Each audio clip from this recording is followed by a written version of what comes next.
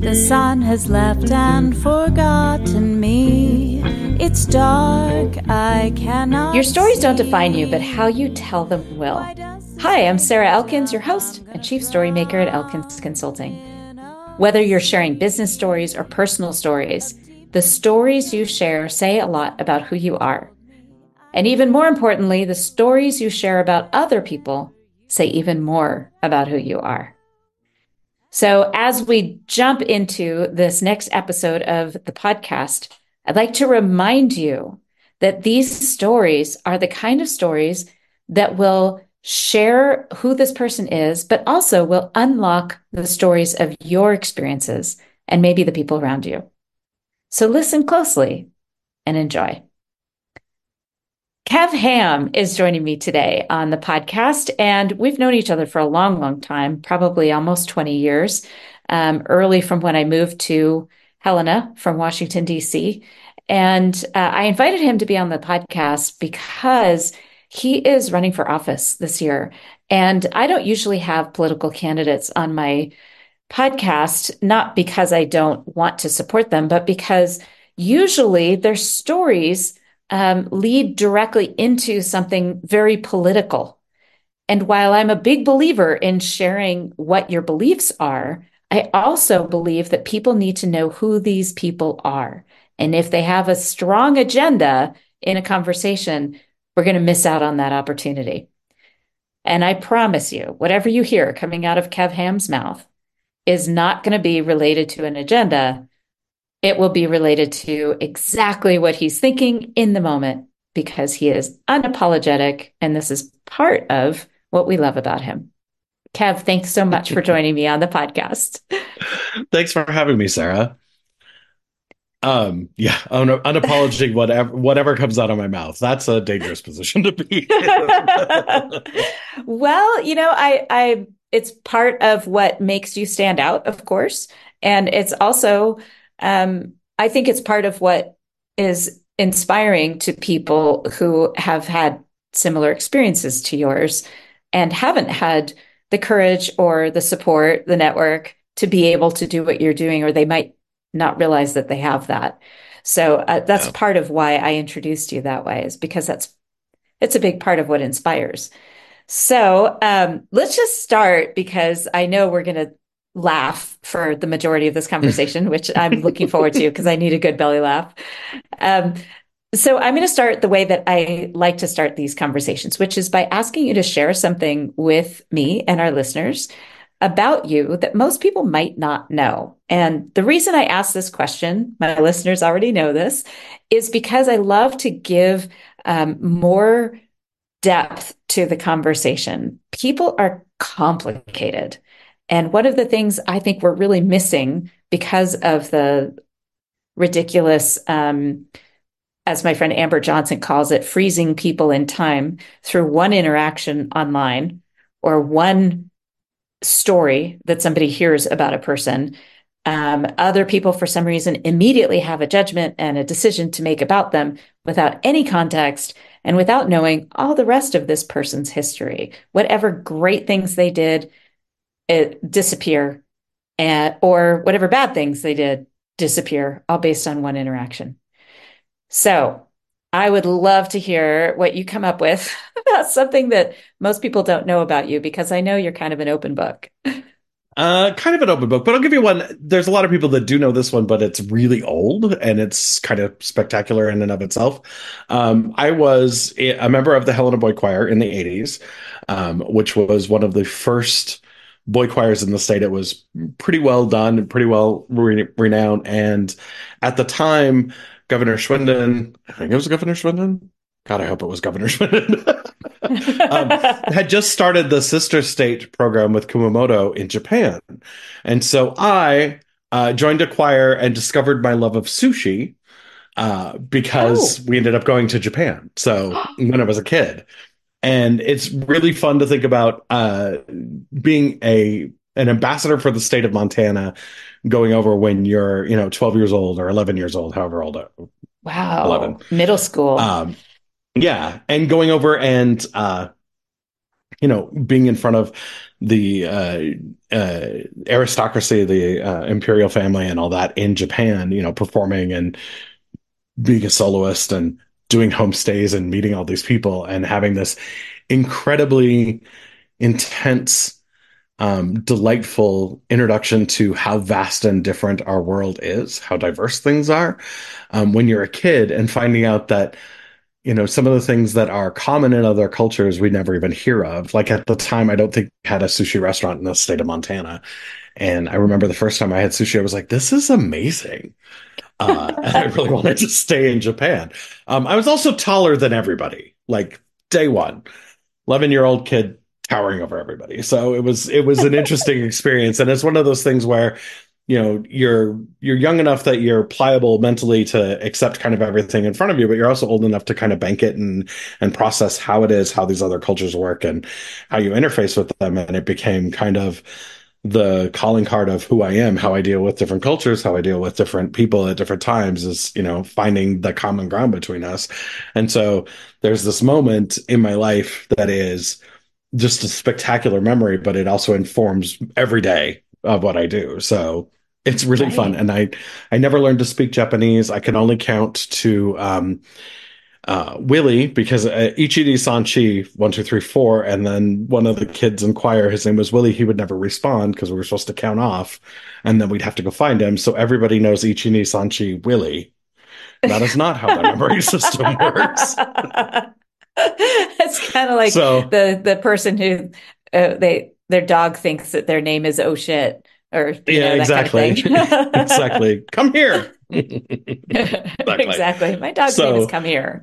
Yes, and I can count to 4, but not 5 in Japanese. And the reason is because of my friend Willie Sewell, who didn't make it back in time all the time to the choir stuff. But that was one of those interesting things because not to get too political, but I grew up in a Republican household and I'm very much a progressive, and you deal with how do those things interface. And part of it comes from my parents taught me the world was far more vast and diverse than they had been taught. And so I see it through a lens that they gave me, but they don't have, which is also a really fun thing. Well, that makes so much sense. I'm so glad you shared that with me because I had no idea about that experience in your life. And I've known you a while, and we're both musicians. So, it's something that could have come up, but it never did. And well, it's also choir. I mean, you're in a band, you're a rock star. And I was like, no, we're singing some Brahms over here. Oh, I did choir. I was classically trained. I didn't start singing in a rock band until I was 40. I'd never done that before. So the other thing that it reminded me of, I just love the way you just described how your parents raised you with this perspective that they weren't raised with. And so whether it was intentional, I'm assuming it was intentional, or at least in some way intentional. I remember my mom trying to raise me as a confident, independent woman, and she didn't have any of that. And some of it was sticky, obviously. The independent part was really sticky, but the confidence didn't come till much later, like in my 30s. So I love that you just said that, because I bet a lot of our listeners have parents like that. And we get so frustrated with them because they're not demonstrating what they want us to be. Right. And well, it's one of those things where you look back on your life with your parents and you go, okay, so you taught me to be this way, and now you're upset that I'm this way. Right. And what it is they're upset because they literally don't have the lens. And on some level, they know they don't have the lens. They just don't realize that they should be thinking about, oh, the lens should be here. I should maybe ask about this. And part of that is time and stress and all the other things that go into living our lives. And then there's always that moment also, because we're full-fledged adults now, there's just the conflict of, oh, you're going your own way. It's like, yeah, but this is the path that you laid out in front of me. So just FYI, if you don't like it, it's on you. Yeah. Well, and I think some of it is I can tell you as a parent of 20 somethings that it's really hard to hear stuff like that from your kid. I mean, it'd be different if your friend said, whoa, wait a minute. I know we were raised the same way, but this is what I'm thinking of now. or you can't say that when something racist or anti-Semitic comes out of their mouth. When a friend, a peer, says you can't say that, it's so different coming from them than it is from your kid saying, Dad, you can't say that. You can't use that language, right? I I mean, think we so. I might haven't say it, but had it's the hard to hear. Yeah, I haven't had really those conversations with my parents in a long time. When I came out, there was, there were a couple of difficult conversations that happened just because they didn't know anything about the queer community, but I didn't know anything either. So it wasn't like I was handing them a book and going, "This is the thing. This is who I am now." So there were some interesting years where it was like, "No, you don't get me," and I don't know how to explain it to you because I don't understand it yet. Oh, yeah. Those were the more complicated conversations. When it came to things like I look at my parents and I tell them they're not allowed to say that anymore. That's always a fun time, but I haven't really had those.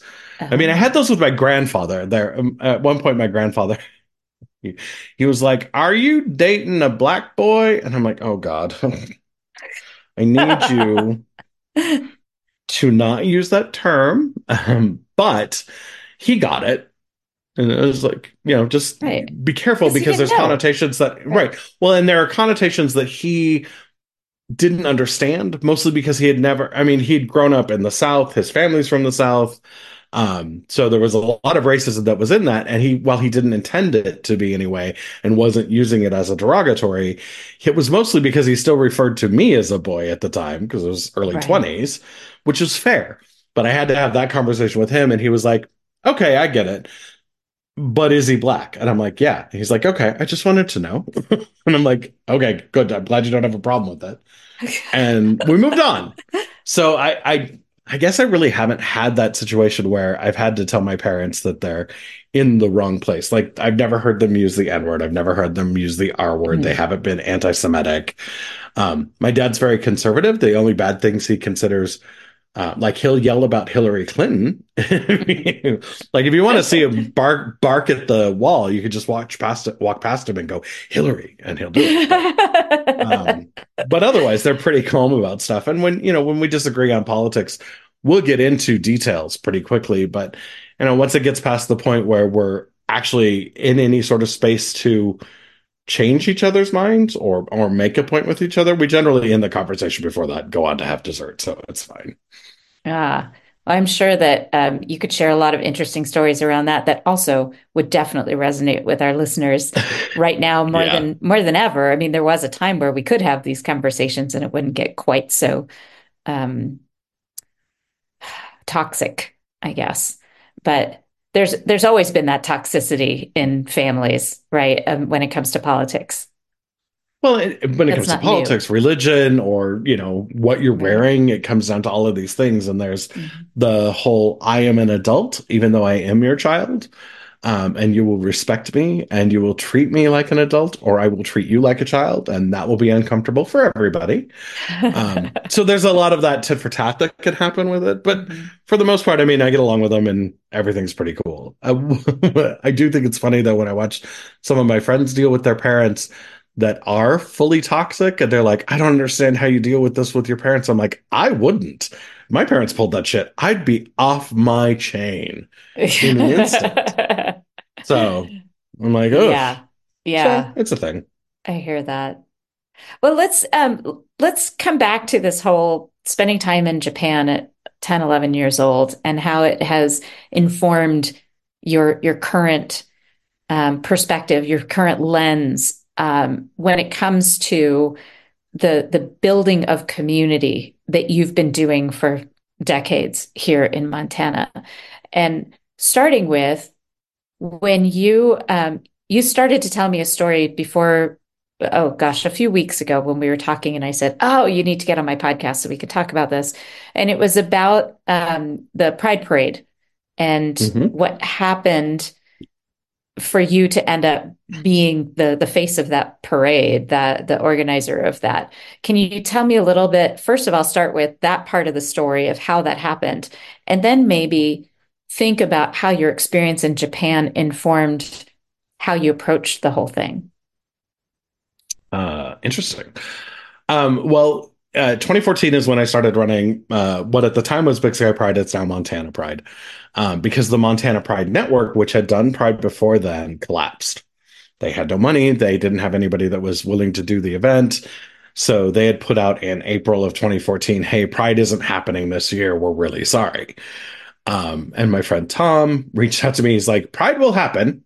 We need to do it. I'm like, okay. So I formed a 501c3. I registered the domain. I got the website up. I dealt with some people in Butte. Tom dealt with a bunch of people in Butte to make it happen.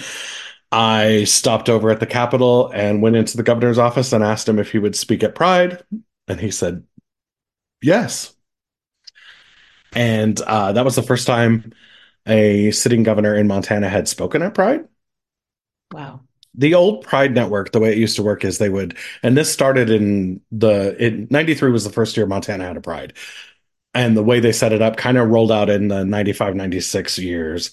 And what they would do is they would go between the 7 major cities in Montana. They would do 2 years there. So the old organization would move it to the new city, help form a new organization. And they would do the first year, which would always be terrible because there wasn't a lot of institutional knowledge that went with it. And the second year would be great. But then that second year, that group would then have to pass it on to a new city. But it also meant that you're looking at 14 to 16 years before you get Pride back in your city, because there was only one Pride in the state, and it was that one. When they collapsed, it was in the middle of that cycle in Butte. So they had done 2013 in Butte. It had been out in the flats, and a bunch of us went. It was super fun.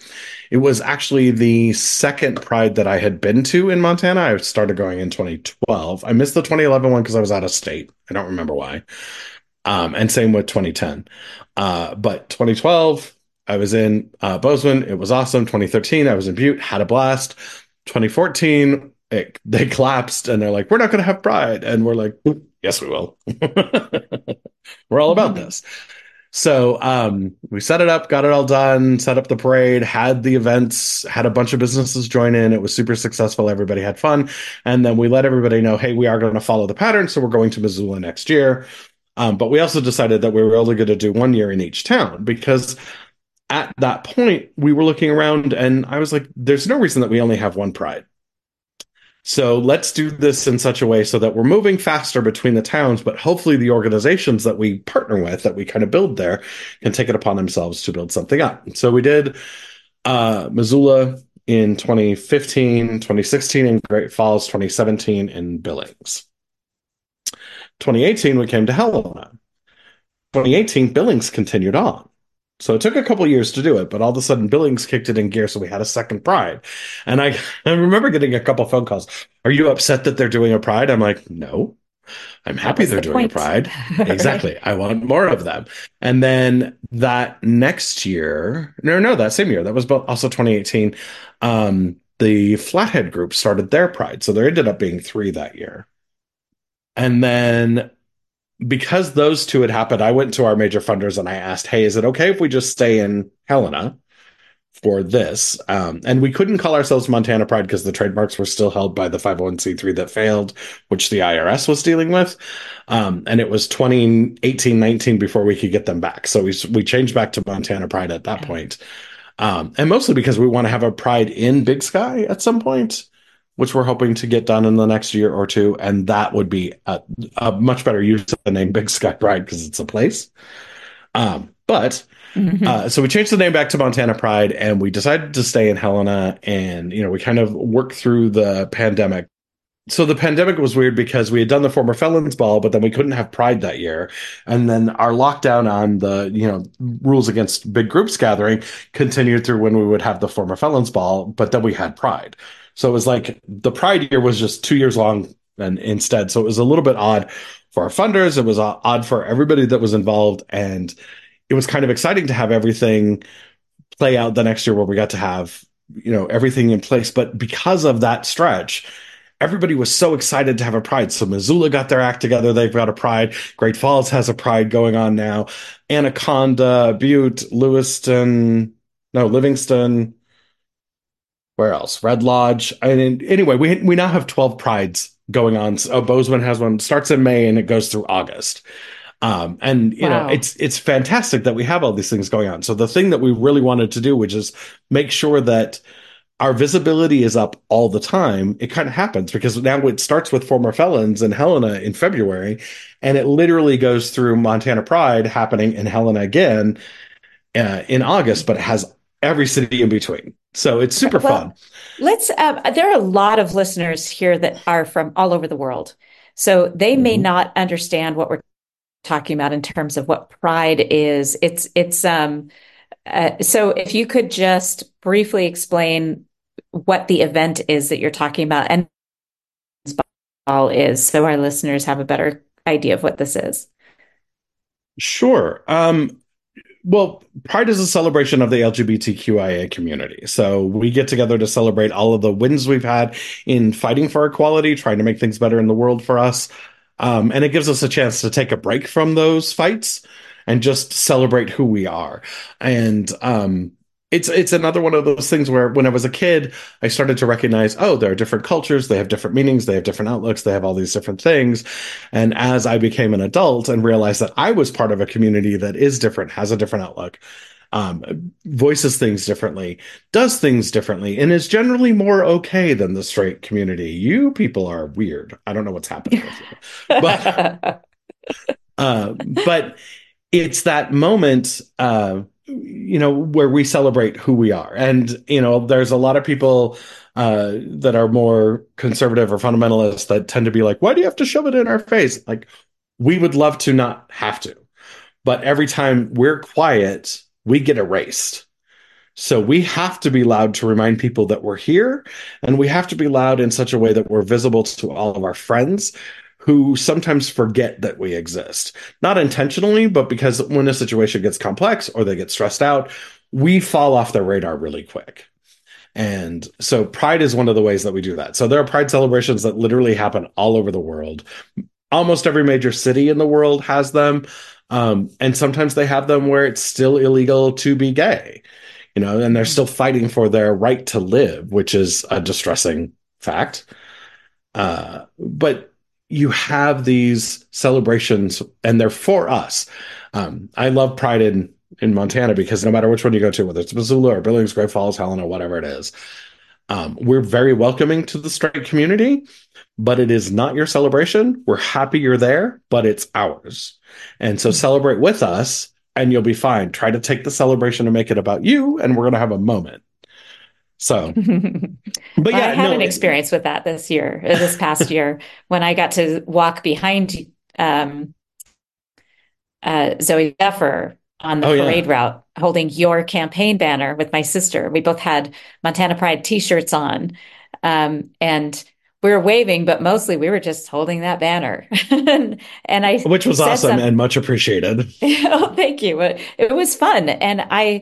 My sister and I acknowledged that from the moment we stood. We're like, we don't belong in this parade. We're not, I mean, this isn't our celebration. But then my sister said, well, we are just kind of doing a job here. We're making sure that this banner is held, that it's visible. So that's how we talked it through. But I think that's a really important point. So I appreciate your making that. Yeah. And, coming into, I think, I moved to Portland, and after I'd come out here in Montana Portland, when I was in Oregon. college, yeah, Portland, Oregon, and had a great community out there because the community already exists. I was, already over 21 when I moved there. So even though I had been doing this coming out process in, steps in Montana, once I got out there, I was like, I'm out, no big deal. My parents knew it wasn't an issue. And the community there was so robust that it was just basically join us. And I'm like, okay, this is perfect. And but I didn't really understand that it was a separate community from straight people because I was still so immersed in straight people all throughout the day, and I wasn't doing anything where I'm specifically focusing on the community and doing uplift work. I didn't really become an activist when I was in Portland. I had a lot of the centrist white people wrapped in privilege kind of handed to me with, I don't understand why we have pride. And I was like, because it's fun, but I kind of get where you're coming from. And then I moved to Phoenix. And Phoenix has a pride and it's awesome, but Phoenix is much more conservative.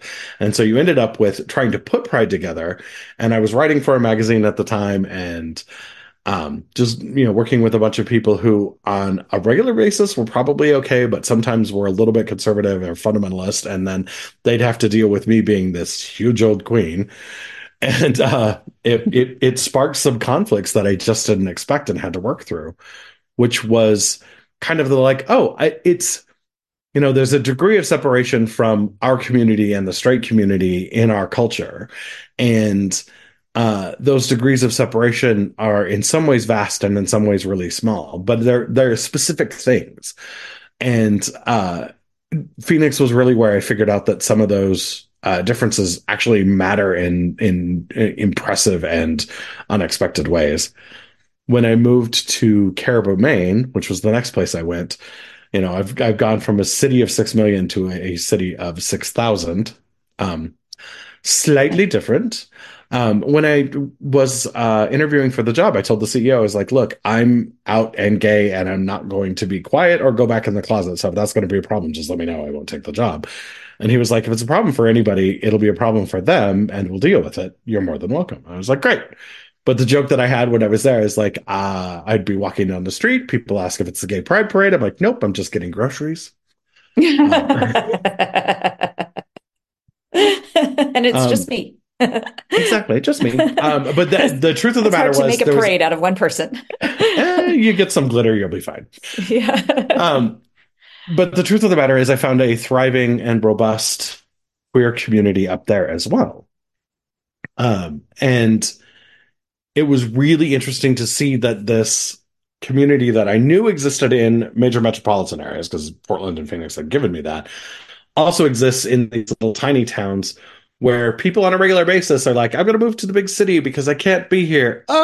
And then they move away. And, but there were some that were still there and wanted to live there and really loved it. And that was part of the realization that I was like, oh, my community, the queer community, crosses every other boundary, whether it's racial or societal or economic, we're everywhere. And because we're everywhere, we have community everywhere. And that took me a little bit to figure out. But once I figured it out, I was like, oh, I can move back to Montana because my community exists. And when I came back, I found them right away and fell in with them and they were great. And then, 4 years after I moved, well, not even 4 years. So 6 years after I moved back, I'm all of a sudden in charge of Pride and I've been running it for a decade now. And it's, one of the biggest ways to build community is to invite people out and say, hey, here's people you should know. Here are the people that are movers and shakers and trying to do good things, and they're here to have fun, and you can have a communication. You can sit down and chat with them. You can see them at a show. You can talk to them, whatever it is. And building those bridges and connections that you get to do with people builds our community faster. And now that we've got 12 prides happening across the state, those opportunities for my community to reach other parts of the community are exponentially easier to do. So it's been fun. Yeah. Well, I think a lot about community, and even in a recent podcast that I recorded, we talked again about community, finding the people who really get you and support you. I talk a lot about the distinction between fitting in and belonging, because those are really, really different things. And what just popped into my head about realizing that you have community anywhere you go, you just have to find them. I felt that way about the Jewish community, even though I've never been a particularly religious person. When I went to Australia to study abroad, it happened to be right around the Jewish New Year, Rosh Hashanah and Yom Kippur, the two biggest holidays of the year. They're like the Christmas and Easter of the Jewish traditions. And what I'm remembering is that I went into town from the campus at Brisbane at the University of Queensland and happened upon the synagogue in downtown Brisbane. And they, of course, welcomed me in. And as I heard the services and the prayers, all the tunes were familiar to me. And even though I wasn't looking for a religious or even spiritual connection, having people that were familiar, that had that familiarity, half the world, half the globe away from my family, was really comforting. Yeah. Yeah, and then the other side of it is there's that moment when you interface with new cultures and diverse situations. Like with Japan, it was very much we got prepped before we went. So we had a class, we learned a little bit about how to ask for things. We learned how to be polite in their culture, what their expectations are, what you're going to do. They have an interesting tradition that they give gifts to people who come to their house, which is exactly backwards to us. But Hmm. if you refuse it, you're rude. So don't do that. Take the gift. You can exchange a Say gift thank you. later. Right. Be gracious. Exactly. Say thank you. Have a good time. But those are the cultural things that you have to have, somebody who's been there and understands so that you don't make those little mistakes that can blow up into big problems. But then when you come back to the United States, and this comes back to something that I just did this last year as I've been running my campaign, I was invited up to Fort Peck with Lance Four Star to meet the tribal council up there. And I've never met a tribal council. I didn't know anything about it. And I had a little anxiety going into it because I'm like, I don't want to come across as rude. I don't want to come across as a fool. I don't know what I'm doing. So I kept asking Lance what he probably thought were ridiculous questions, but he's a very kind man. And he explained what was going on, what was happening with the different groups. Um, but one of the things that I did with the tribal council, I mean, we talked for a little bit. They asked me about, they asked me a bunch of questions about who I am, what I'm going to do, what my plans are, blah, blah, blah. And we can have that conversation. But what I did is I asked them, what do they need? And apparently that's not common. But how else do you interface with a culture that's so vastly different? And this is the thing that I was telling another friend of mine. I was like, look, I went to tribal lands and I went to an event that they have going on. I got to do a sweat tent with them and I was meeting them in their space, in their culture, fully immersed with no expectations from my side of how it should be. And because of that, I got to see amazing things. But at the end of the day, their culture is just as different from ours as Japanese culture is. Hmm. Yet they're right here. And I don't And know how even many among the people in different Montana. tribes, even among the Oh, different yeah. tribes, there are cultural differences. It's not like all Native American tribes, even within the state of Montana, have the same things. Oh, Yeah. no, So very much so. that's hard. Right. Hmm. But when you realize that you've had the missed opportunity of these cultures are literally a drive up the road. Now, mind you, we're in Montana, so a drive up the road is 8 hours, but still Right. a drive up the road to learn, meet, be immersed in, and part of this culture and start to understand it on a very base level of humanity. We have those Hmm. opportunities in front of us right here in Montana, and we don't take the opportunity, we don't take advantage of them in the ways that we could, which would help with things like tribal relations, growth, economics, all the things that the tribes need, all the things that the rest of us need in order to flourish and survive and thrive rather than just survive. And we've got them here. So there's a lot of, we could be doing these things. We should probably figure them out. So that's one of the things that I think is very interesting and that we should hopefully be getting some better insight in the coming years. I'm hoping for. I mean, it always blows my mind when I discover something and it's literally the moment of such obviousness that I'm like, oh, you've been dumb the entire time, Kev. Get it together. Well, I wouldn't call it dumb. And I would also say, wow, um, this whole idea, you just kind of set my head spinning. The idea that we have access to these different cultures, I mean, easy access. And most of us know someone who either grew up on one of the reservations or has family on one of the reservations where we even have access to a person that could take us there so we don't feel quite so out of place, so that we can be open to learn and curious to learn. Because I think you need that comfort in order to step out of your comfort zone, if you know what I mean. Yeah, absolutely. But you're right. We have all this access, and I'm kind of sitting here beating myself up, realizing I haven't really taken advantage of that. And I am all about travel and exploration to grow my brain, to make me a better Right. human. And I have this access right. I just went to France in December of 23 to explore this other culture that's so different from ours. And we've And got 8 tribal lands in the state, and right. I think 15 different tribes are Yes. made up in them.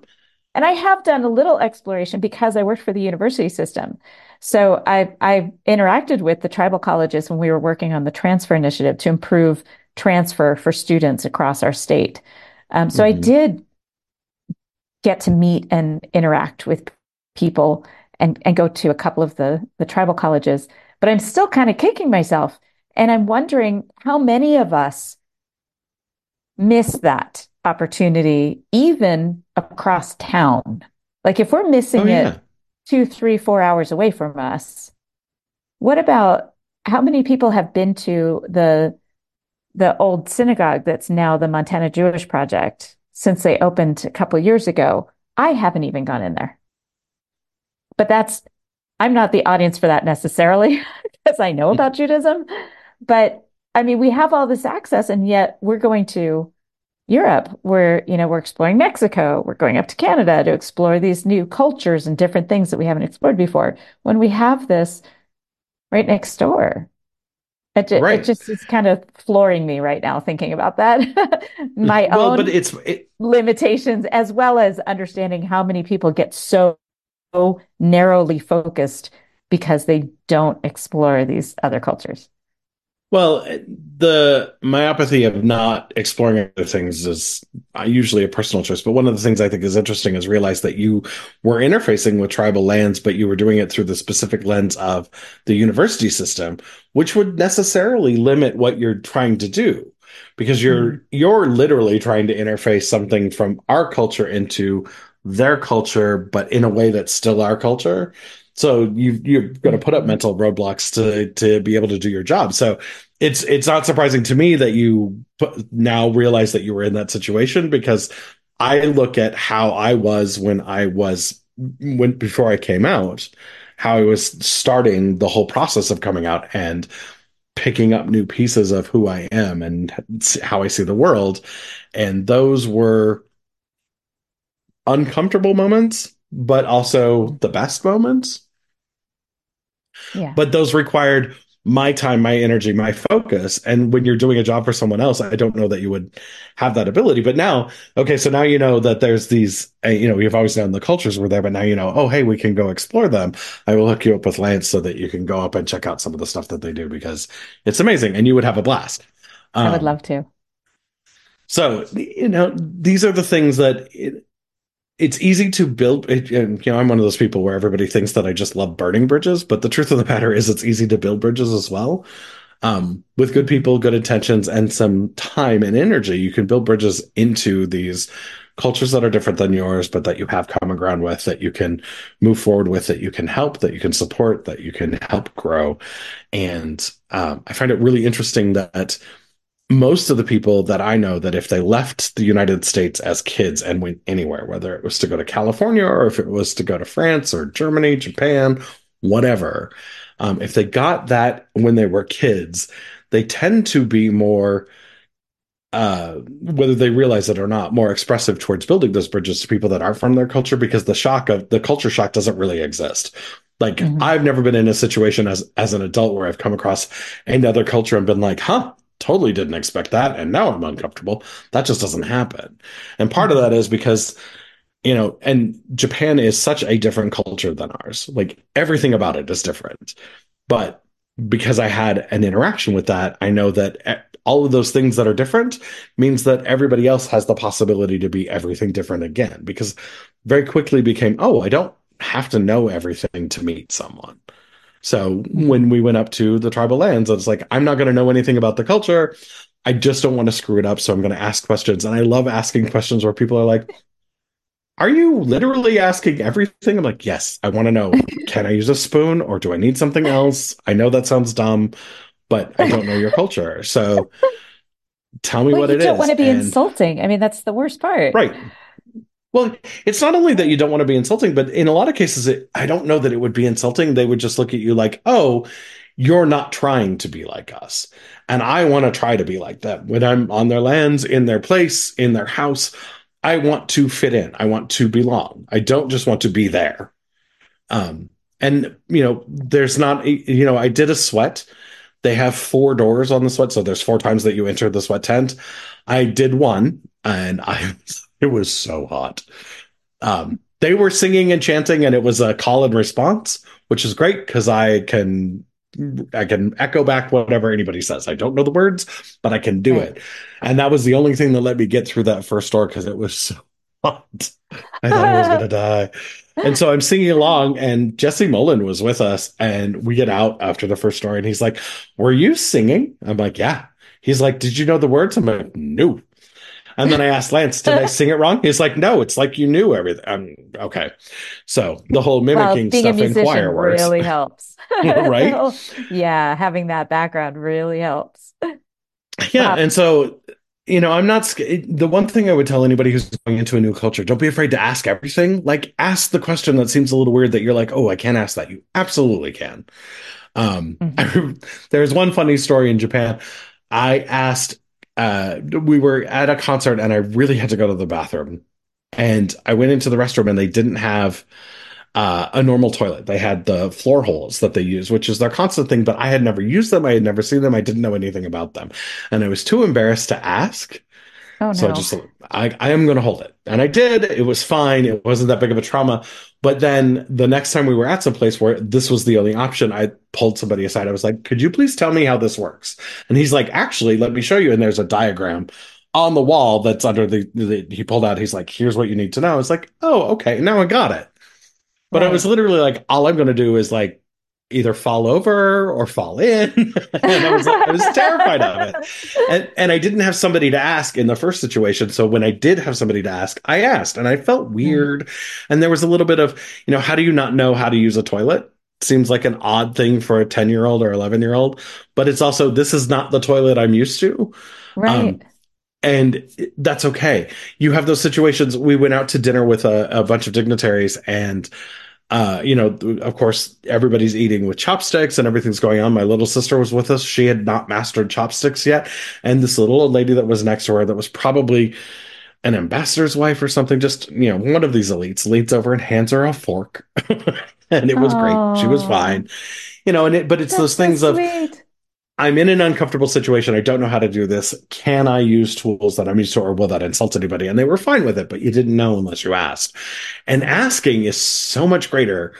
Like, you will learn so many things by asking what you consider the dumb questions in your life. Hmm. I highly recommend it. Hmm. So, I have, especially when you're dealing with other cultures, it gives them a chance to yeah, talk about the things that they love.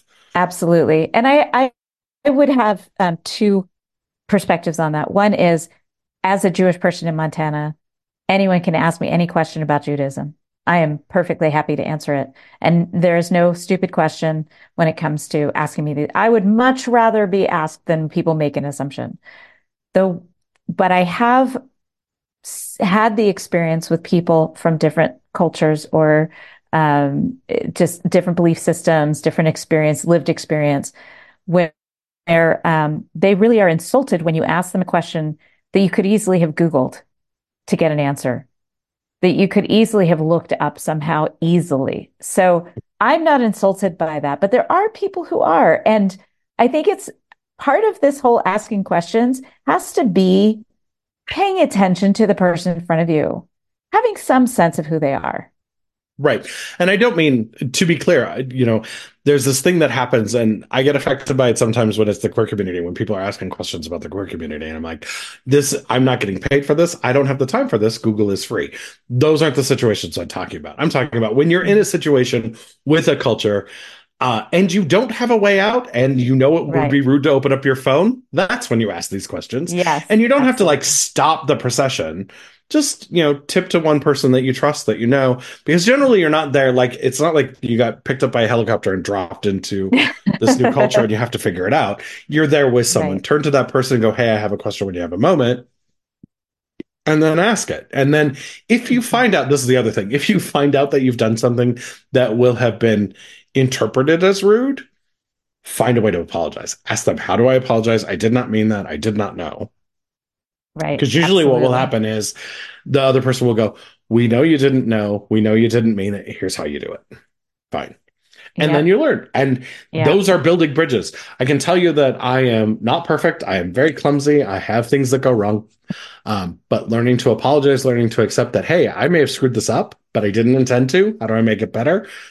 generally people are going to be really, really receptive to that. And they're going to help you fix it because they want to have their culture celebrated by outside their culture.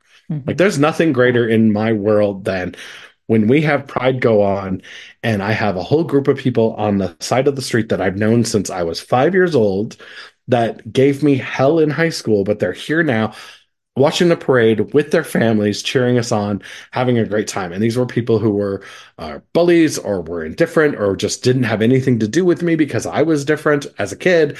But they're Hmm. now there celebrating my community because they get it. And there's nothing greater in the world than that. Everybody wants that. So when you get to, and I love some of Uh, my friends are like, I have a queer kid. I have some questions. Can we go to lunch? I'm like, yes, it will be uncomfortable. We will discuss things you don't want to have, and you're going to have to deal with it.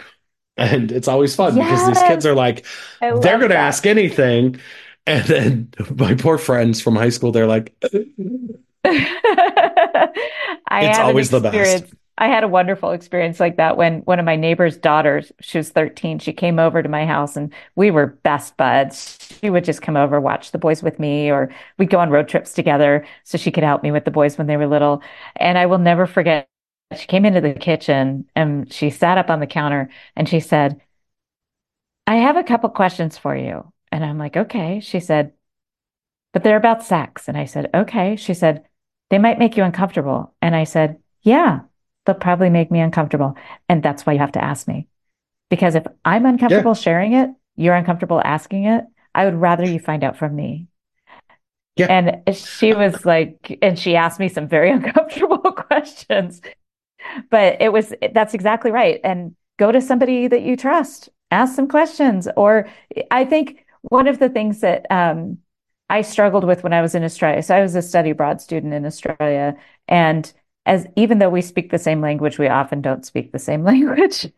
And there were a couple of incidents where, like, um, for instance, people don't root for a team in Australia because rooting is having sex.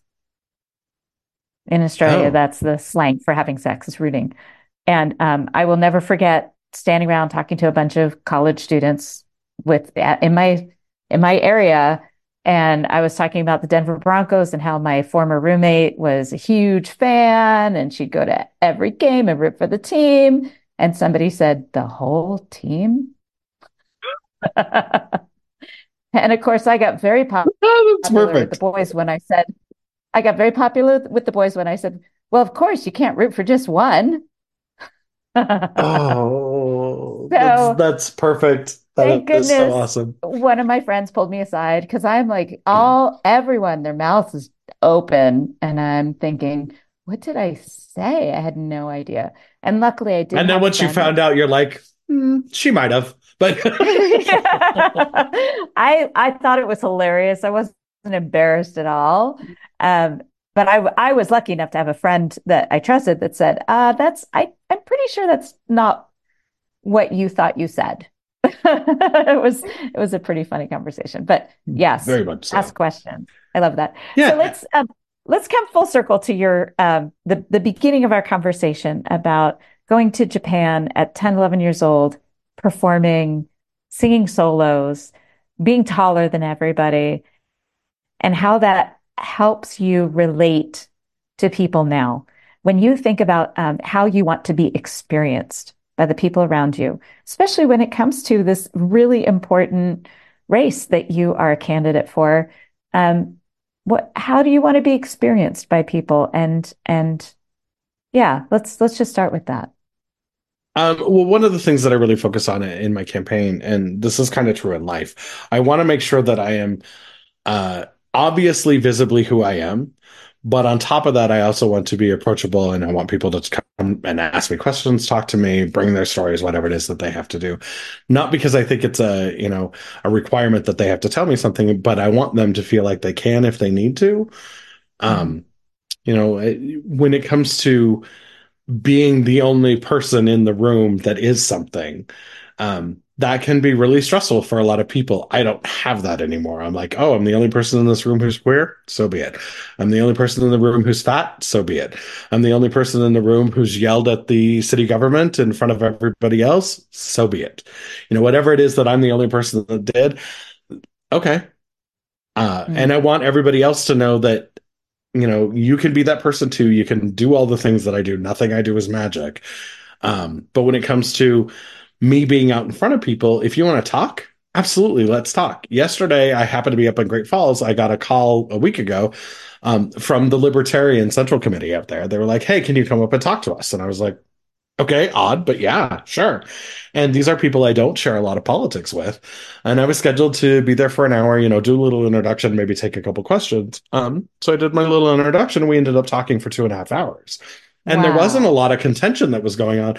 We were finding common ground on a lot of the issues. And there's some things where what I think is really funny is on the issues that I am absolutely adamant on, which are abortion rights and queer rights.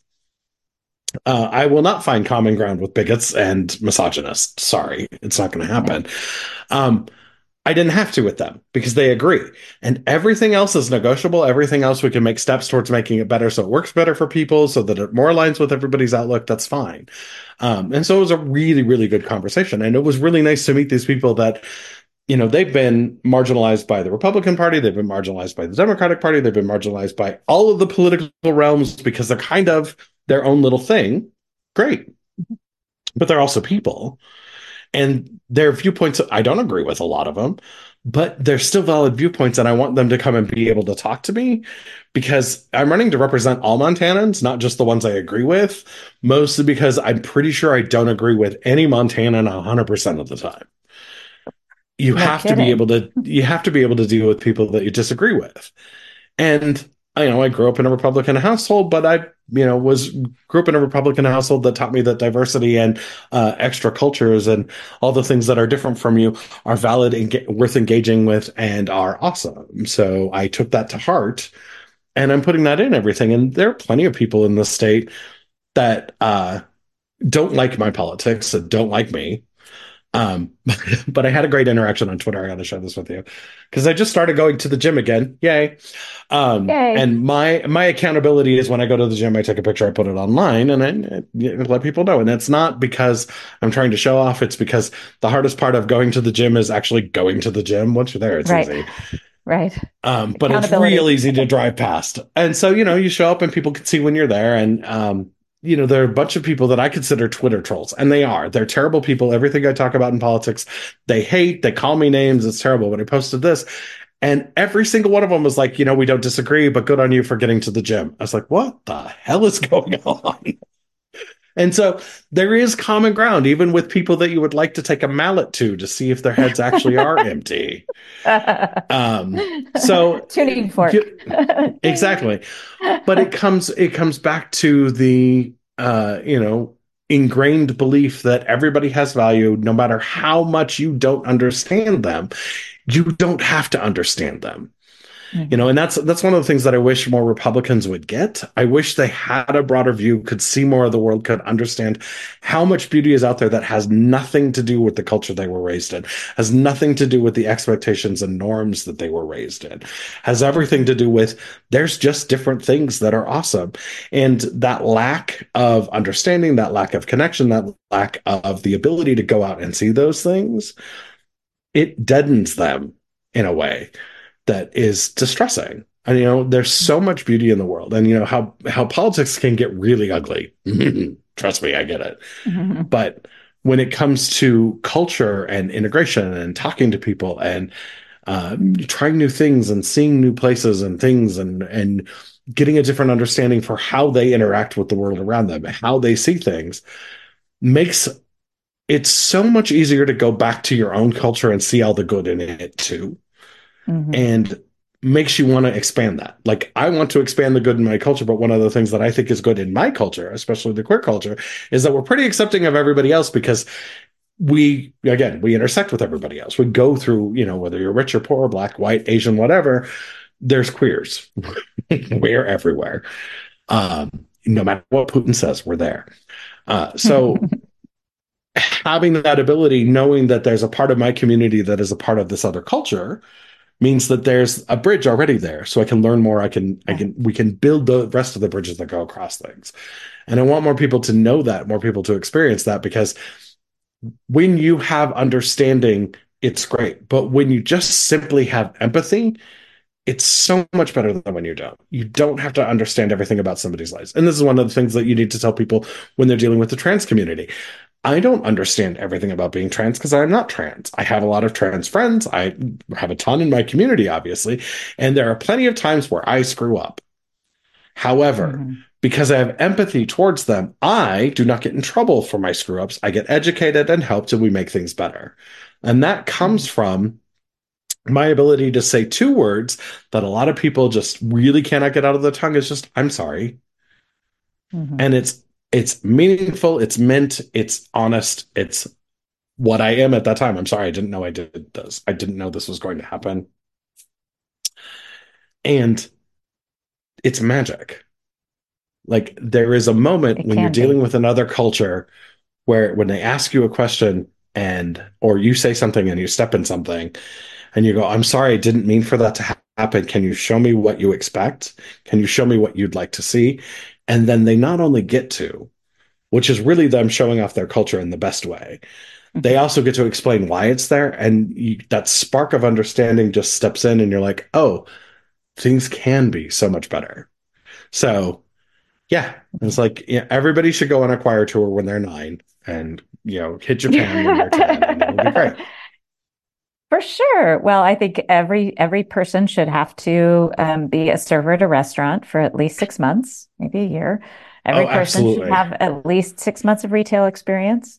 They're Everybody all should kinds have of. to wrap presents at Christmas at a Macy's. Oh, that is hard work.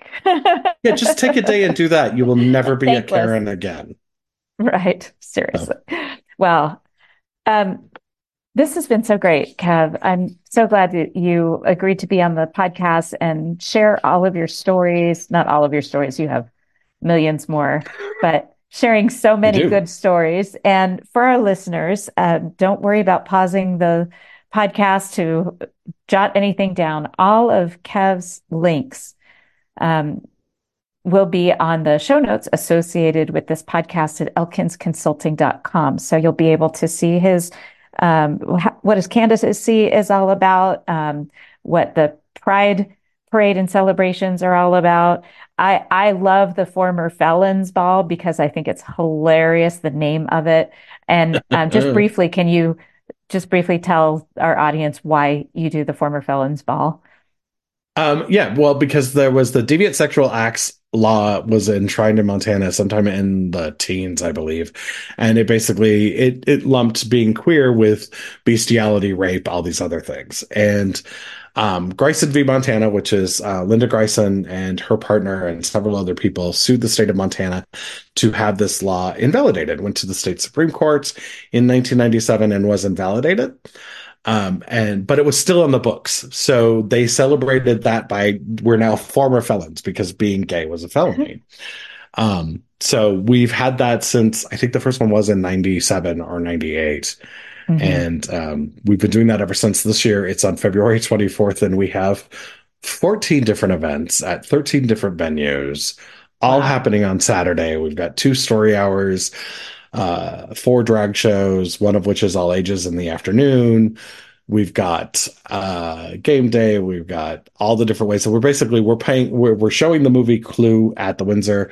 We're also playing a giant game of Clue where you can go around to the different venues and roll your dice and see what clues you get, and you can find out who the murderer was, what weapon they used, and what room it was in. So Oh, that it'll be sounds like exciting and fun. fun.